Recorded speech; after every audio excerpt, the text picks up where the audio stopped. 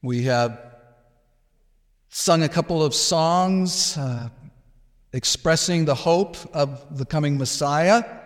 And we want to keep that hope there, that tension there as we turn in our Bibles this morning to Luke chapter 1.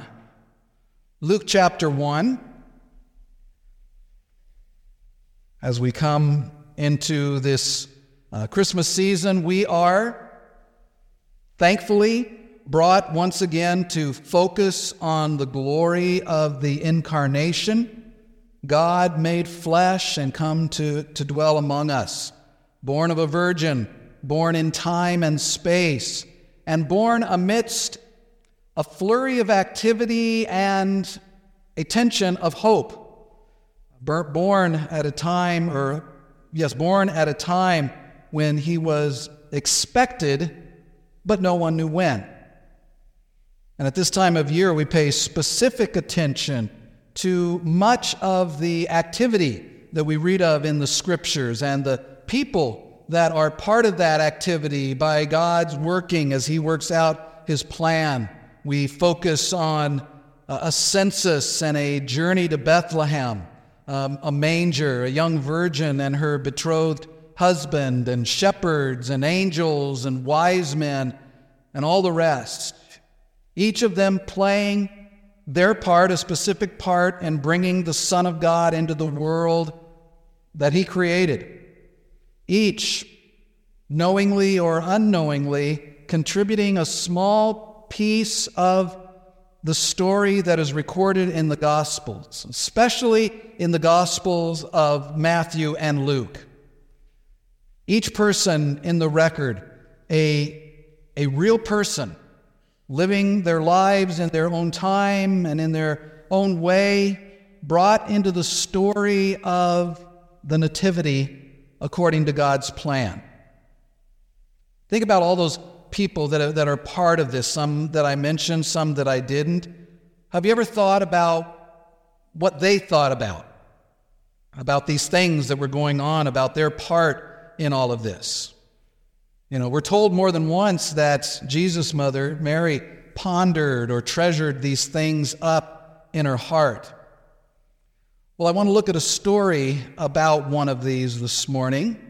I want to tell you the story this morning of a miraculous conception, of a godly Jewish man and his godly wife who became pregnant against all odds. Tell you of the visit of an angel who announced the birth of a son which had been foretold long ago by the prophets of God, a birth which was promised to come as a blessing to God's people. Tell you of a child who would be filled with the Spirit and would be great in the sight of the Lord. And I want to consider what one of these men thought as he observed all of these things and as he himself heard from the mouth of the angel Gabriel who came to announce this to him. What did he think? What was going on in his mind? What were his thoughts during the flurry of natural and supernatural events that surrounded the birth of his prophesied son? And of course, I am talking about Zechariah. Is that not what you expected? Good.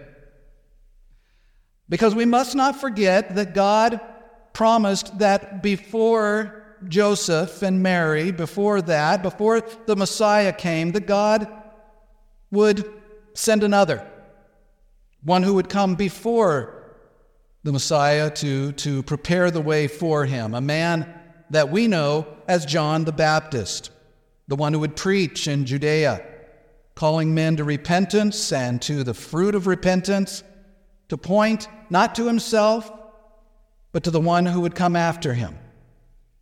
The one who would come after him, but was before him, who was preferred above him, and who, when he saw Jesus, John pointed to him and said, "Behold, the Lamb of God who takes away the sin of the world." The one who knew and proclaimed that his very purpose was to point away from himself, to prepare the way for the Christ, to prepare the people for his coming, to point men to him, and then himself to decrease. And John the Baptist's birth is part of the Christmas story. Or we might call it, as we do this morning, a pre-Christmas story. And that is the story that Luke chooses to open his gospel. So with our Bibles open to Luke 1, we are going to look through this chapter by looking at the text of the story to consider really what John's father, Zechariah, must have had running through his mind as these things were set in motion, as these momentous events unfolded. Luke 1 just so happens to be the longest chapter in the New Testament, by verse count at least, 80 verses there. We're going to just read the sections that are of interest. We're going to skip a section in the middle. We'll mention it. But let's start with verses 5 through 7 of Luke chapter 1. So follow along. Keep your Bibles out as we step through this and read these individual portions as we go through this wonderful passage this morning. As we get ready to do so, let's bow our heads for a moment of prayer.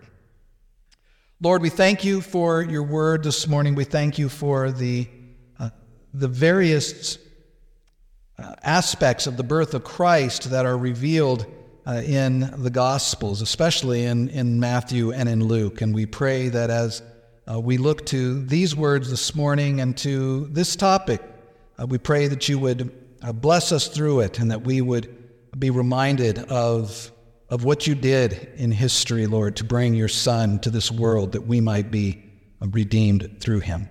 We pray you would bless us as we hear this morning, and we ask this in Jesus' name. Amen. So beginning in verse 5, and like I said, verses 5 through 7 to get us started here, we read that in the days of Herod, king of Judea, there was a priest named Zechariah of the division of Abijah, and he had a wife from the daughters of Aaron, and her name was Elizabeth. And they were both righteous before God, walking blamelessly in all the commandments and statutes of the Lord. But they had no child because Elizabeth was barren, and both were advanced in years. If you are taking notes this morning, you'll notice that the outline just has numbers there, 7 things that we're going to look at. And the first thought of Zechariah that we're going to consider this morning is that Zechariah would have thought that God is good and life is good, mostly. This is the introduction of the story. After setting the story in the years of the reign of Herod over Judah, that would be Herod the Great, the first of the Herodian rulers in this area of the Roman Empire, an important man, though an evil and violent man. He was given the title the king of Judea by the Roman Senate at the beginning of his reign, his sort of vassal reign, which lasted from 37 BC until 4 BC. And that's important to mention because it sets this record, and the reason that Luke gives it here is because it sets this record, which includes the record of the birth of Jesus here, in a specific, identifiable, historical setting. Luke's gospel is not a myth, it's not a parable, it's not a fairy tale, it's not a cleverly devised fable, it is history. And so the gospel writer sets it for us in a historical context. And with that established, we learn several things then about this man that he introduces, this man named Zechariah and his wife Elizabeth. We learn, of course, concerning the man that his name was Zechariah. His name means Jehovah has remembered. And it was a fairly common name, but as we go through the story, keep that in mind. His name means Jehovah has remembered. It's an altogether fitting name for this man that would play this part. We also learn about his position here in these opening verses. His job says he was a priest. Now, during this time, there were lots of priests, and there was a lot of work that was done by the priests in regard to the temple. That was true in Zechariah's day here. It was also true back in the days of King David. And David had taken all of the priests and he had divided them up into 24 divisions. And they would sort of rotate in active service within the temple. And that's the same as what was going on here in Luke's, the time that Luke wrote this. Zechariah was a member of one of those divisions. It was the 8th of the 24, and it is the division of Abijah by name. And Zechariah would have been thinking that life was good because he had a godly wife as well. Proverbs tells us that that's an exceedingly precious thing. And her name was Elizabeth. She too was of the daughters of Aaron. So it was a great blessing. Life was good for Zechariah that he had this position, that he had a wife that came herself from priestly stock, from a priestly line. And Luke tells us in verse 6 there that they were both righteous before God, walking blamelessly in all the commandments and statutes of the Lord. Of course, it's not saying by that they were perfect, because no one is, but that they walked as much as they could according to God's commandments. They were good Jewish believers in God. And God was certainly good in his grace shown to Zechariah and Elizabeth.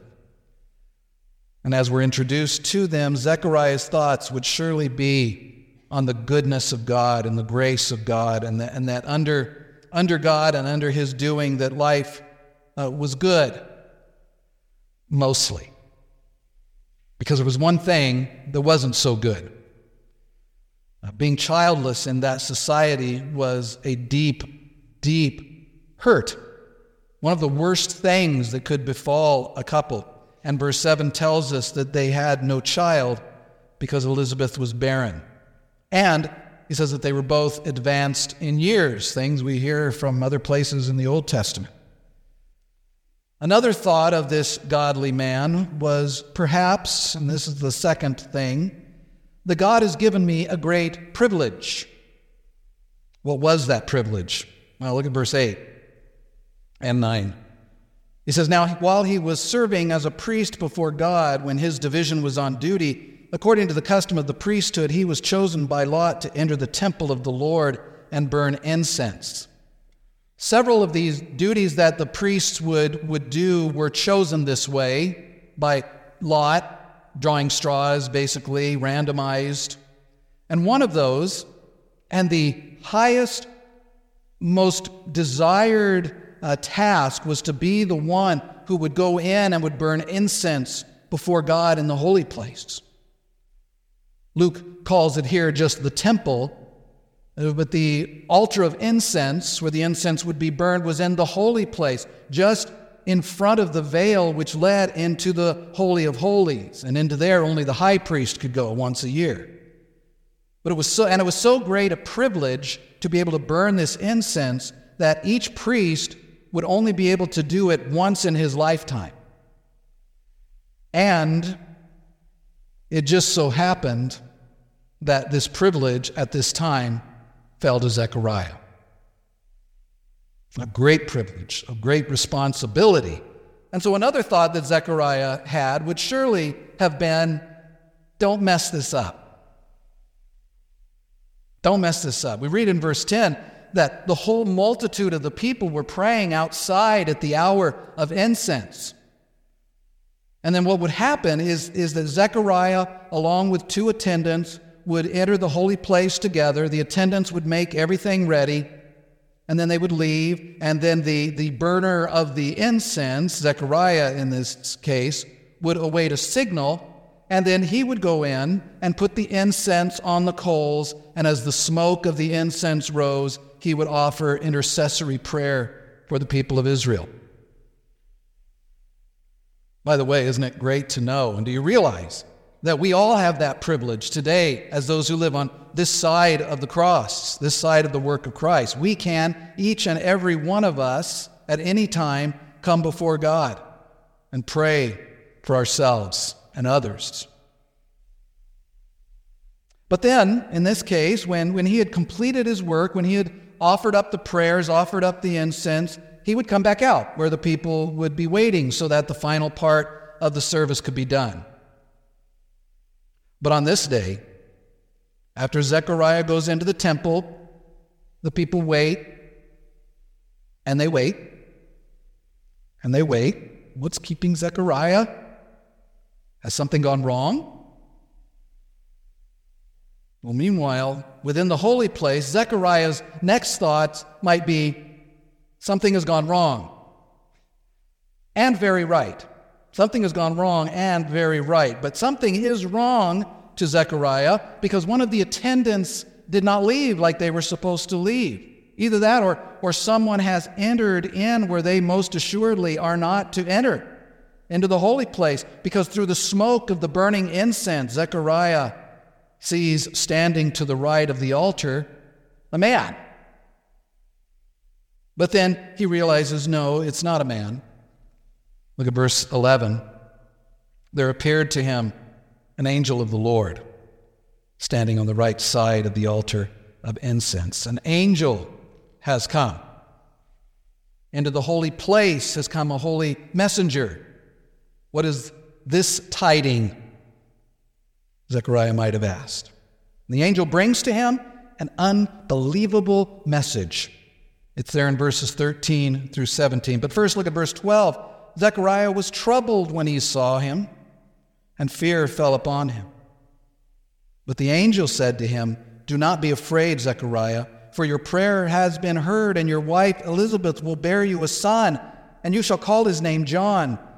And you will have joy and gladness, and many will rejoice at his birth, for he will be great before the Lord. And he must not drink strong wine or strong drink, and he will be filled with the Holy Spirit, even from his mother's womb. And he will turn many of the children of Israel to the Lord their God, and he will go before him in the spirit and power of Elijah, to turn the hearts of the fathers to the children, and the disobedient to the wisdom of the just, to make ready for the Lord a people prepared." Wow. I mean, there's just all sorts of wonderful going on there. After 400 years of silence, remember, from the end of Malachi, when God finished that statement, he had stopped. And it had been 400 years of silence. And now God has again spoken to his people. That's wonderful. That's important. And to Zechariah, not just to his people, but to me. God has spoken to me. And he's troubled.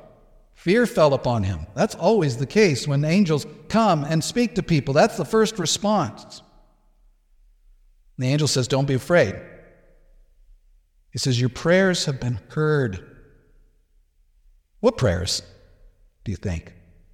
His job was to pray for the people of Israel, which he surely did. But the angel isn't talking about those prayers. He's talking about a prayer of Zechariah that he had probably prayed for years and maybe long since stopped praying about, since he and Elizabeth were both getting up there in years. He relates, the angel does, an answer to that prayer. He says, your wife will bear a son.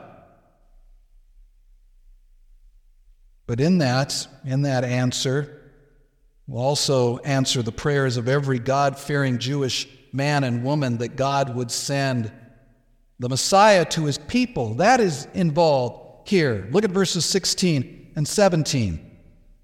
And he will turn many of the children of Israel to the Lord their God, will this son of yours, Zechariah, and he will go before him in the spirit and power of Elijah to turn the hearts of the fathers to the children and the disobedient to the wisdom of the just, to make ready for the Lord a people prepared.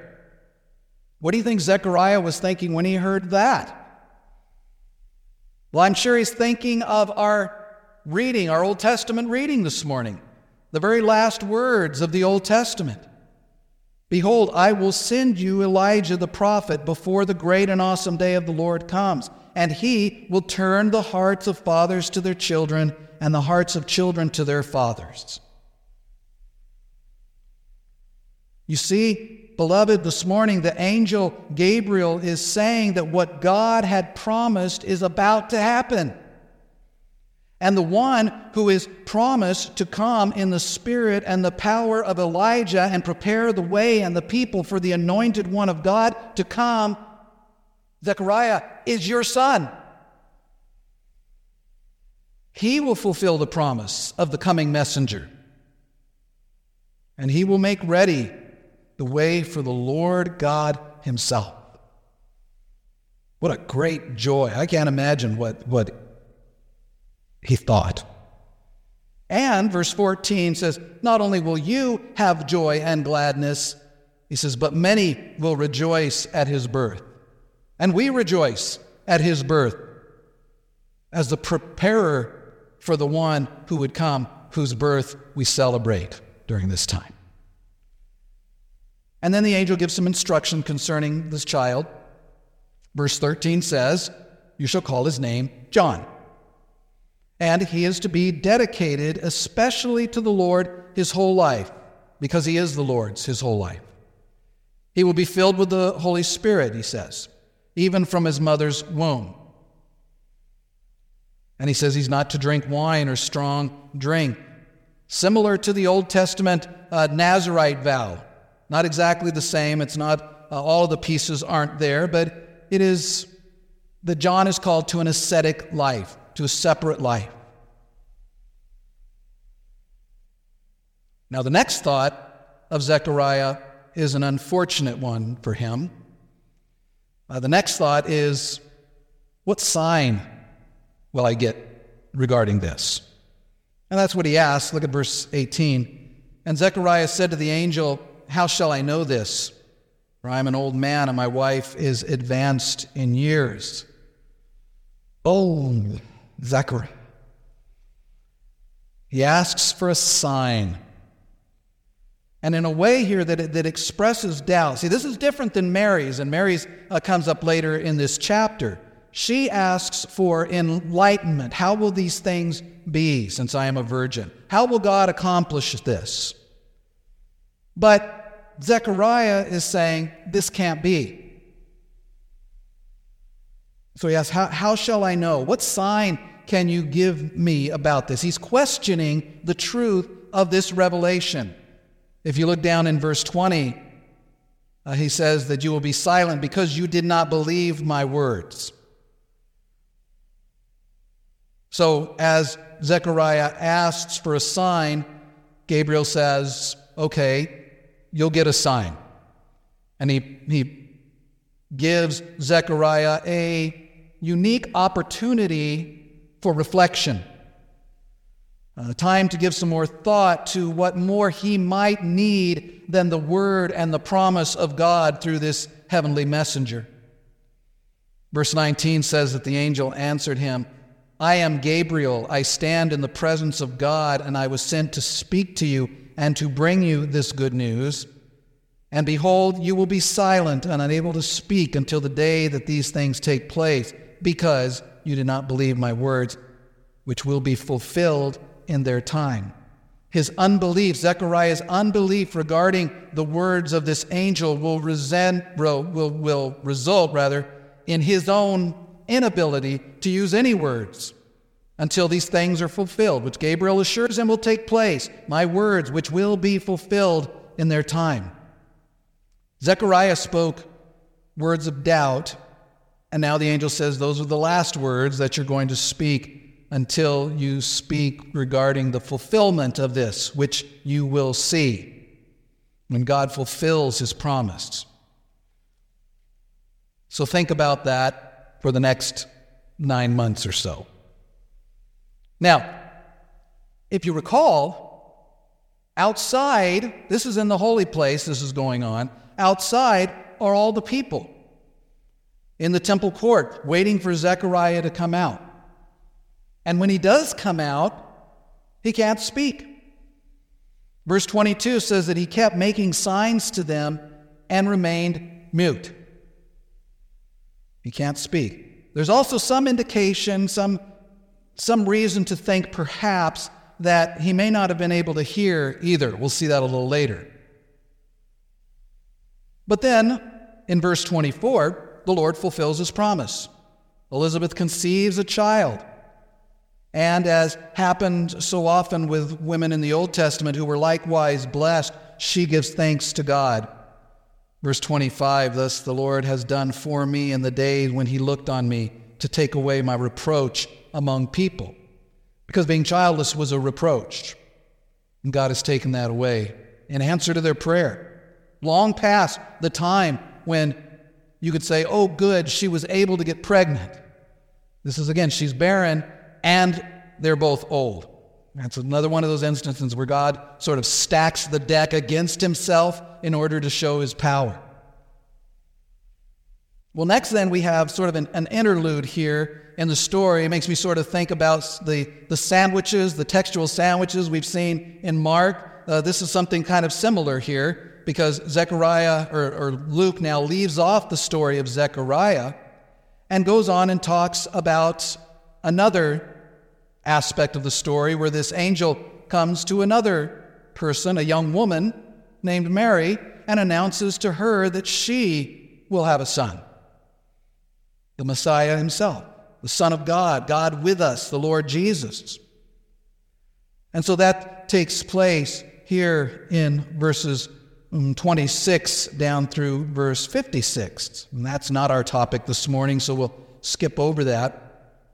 But what would Zechariah be thinking about during these 9 months, during all of this that's been going on? I think he would be thinking, God is faithful. God is good. He's faithful to his people. He's faithful to his promises.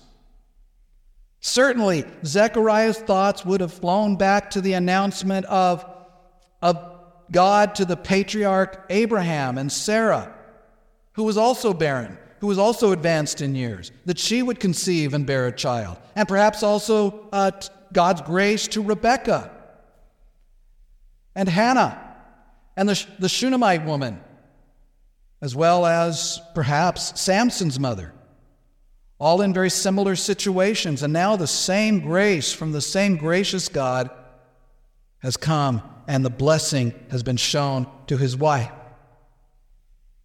And I think he would certainly rejoice in this amazing fact that God has now spoken again to his people. We had no word for 400 years. That would test the faith of anyone. But now he's spoken again. And he has spoken through the angel to Zechariah. And the message is an affirmation of what God had promised the last time he spoke. His plan just sort of picking right up where it left off. It makes me think of John Calvin. When he was forced to leave Geneva in 1538, he was right in the middle of preaching through the book of Psalms. And when he returned to Geneva 3 years later, I think it was, and he stepped back into the pulpit, he began with the very next verse that he had left off from. And now God, after promising a forerunner to set the stage, and then this 400 years of silence, now he picks right up with that same promise and sends word to Zechariah that it is about to happen. And Zechariah must have thought something like, I understand that this promise and the prophetic work of my son is not for some distant time. This is happening now. The wheels are in motion. The Messiah, the promised Messiah, is on his way, really on his way. Let's pause there for just a minute and let us, beloved, also take time during these days here to reflect on the promises of God and his faithfulness in fulfilling them. Not just that Jesus is born, but that Jesus was prophesied to be born in this particular way, in this particular time, in this particular situation. And reflect on the faithfulness of God in fulfilling his promises to his people. And we have much more than Zechariah had during these days to meditate on. We have Christ. We have not just his promise, the promise of him coming. We have not just the forerunner of him coming, but we have Christ coming to look back and to celebrate during this time. We have his life and his death and his resurrection and his ascension and his continuing work through the Holy Spirit and through the gospel preached throughout the world, and his promise that he's coming again. to bring the fullest and eternal manifestation of the kingdom of God. We have all of that to look forward to look back on, and to rejoice in. Let us rejoice during this time.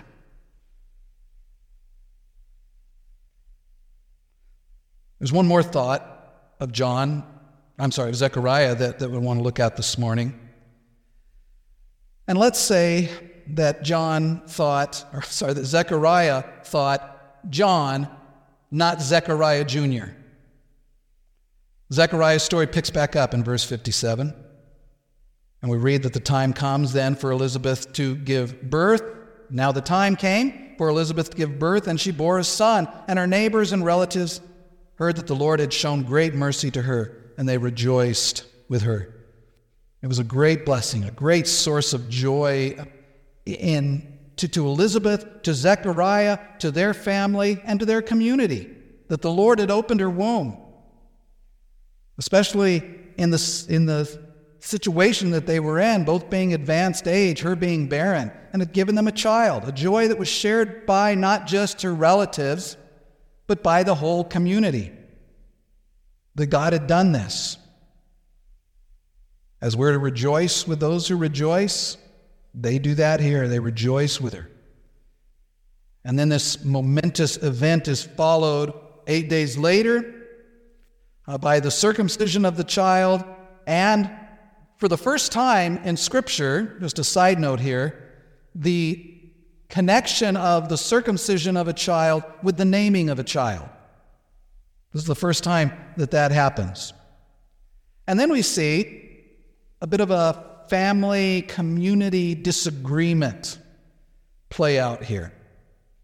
In the second half of verse 59, we learn that they would have called him Zechariah after his father. That was very common practice.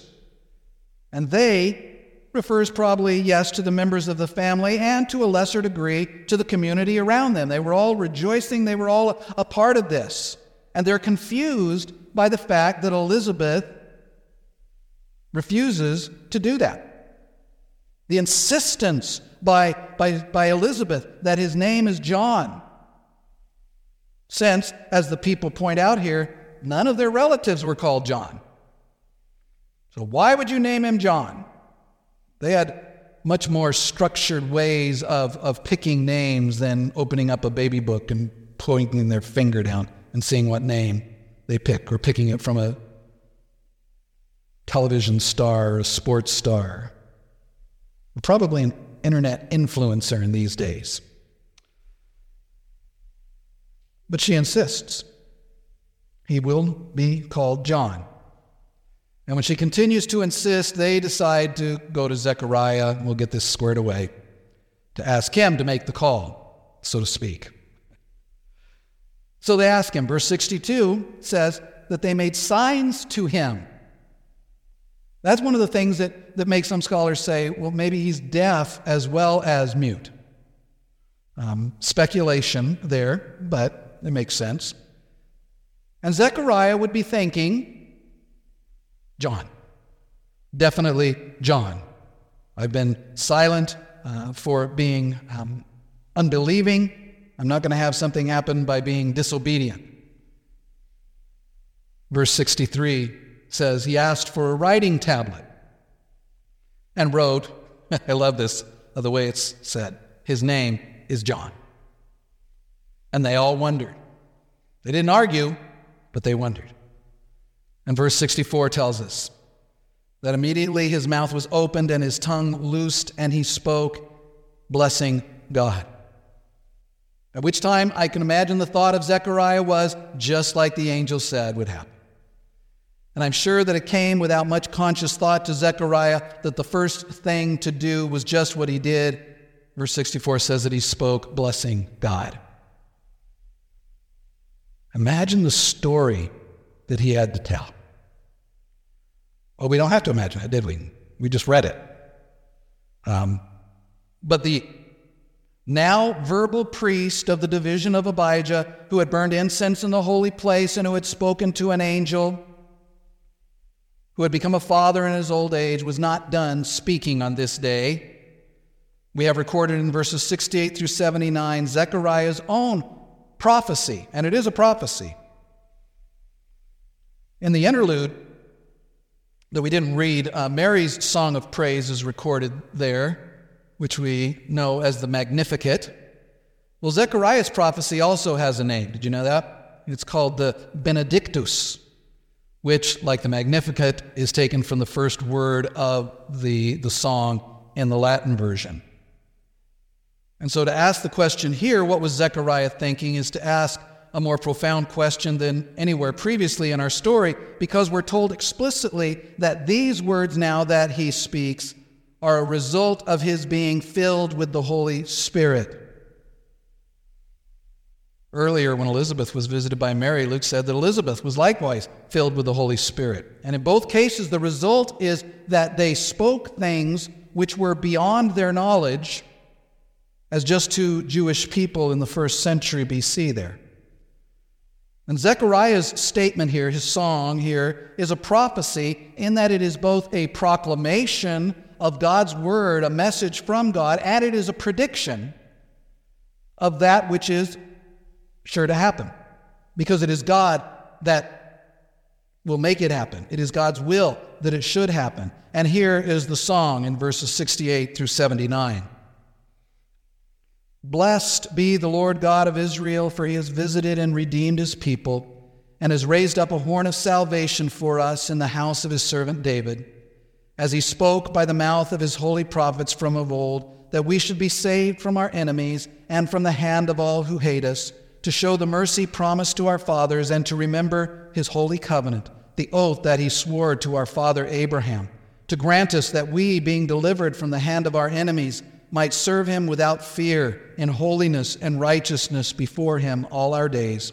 And you, child, will be called the prophet of the Most High, for you will go before the Lord to prepare his ways, to give knowledge of salvation to his people in the forgiveness of their sins, because of the tender mercy of our God, whereby the sunrise shall visit us from on high, to give light to those who sit in darkness and in the shadow of death, to guide our feet into the way of peace. Beautiful.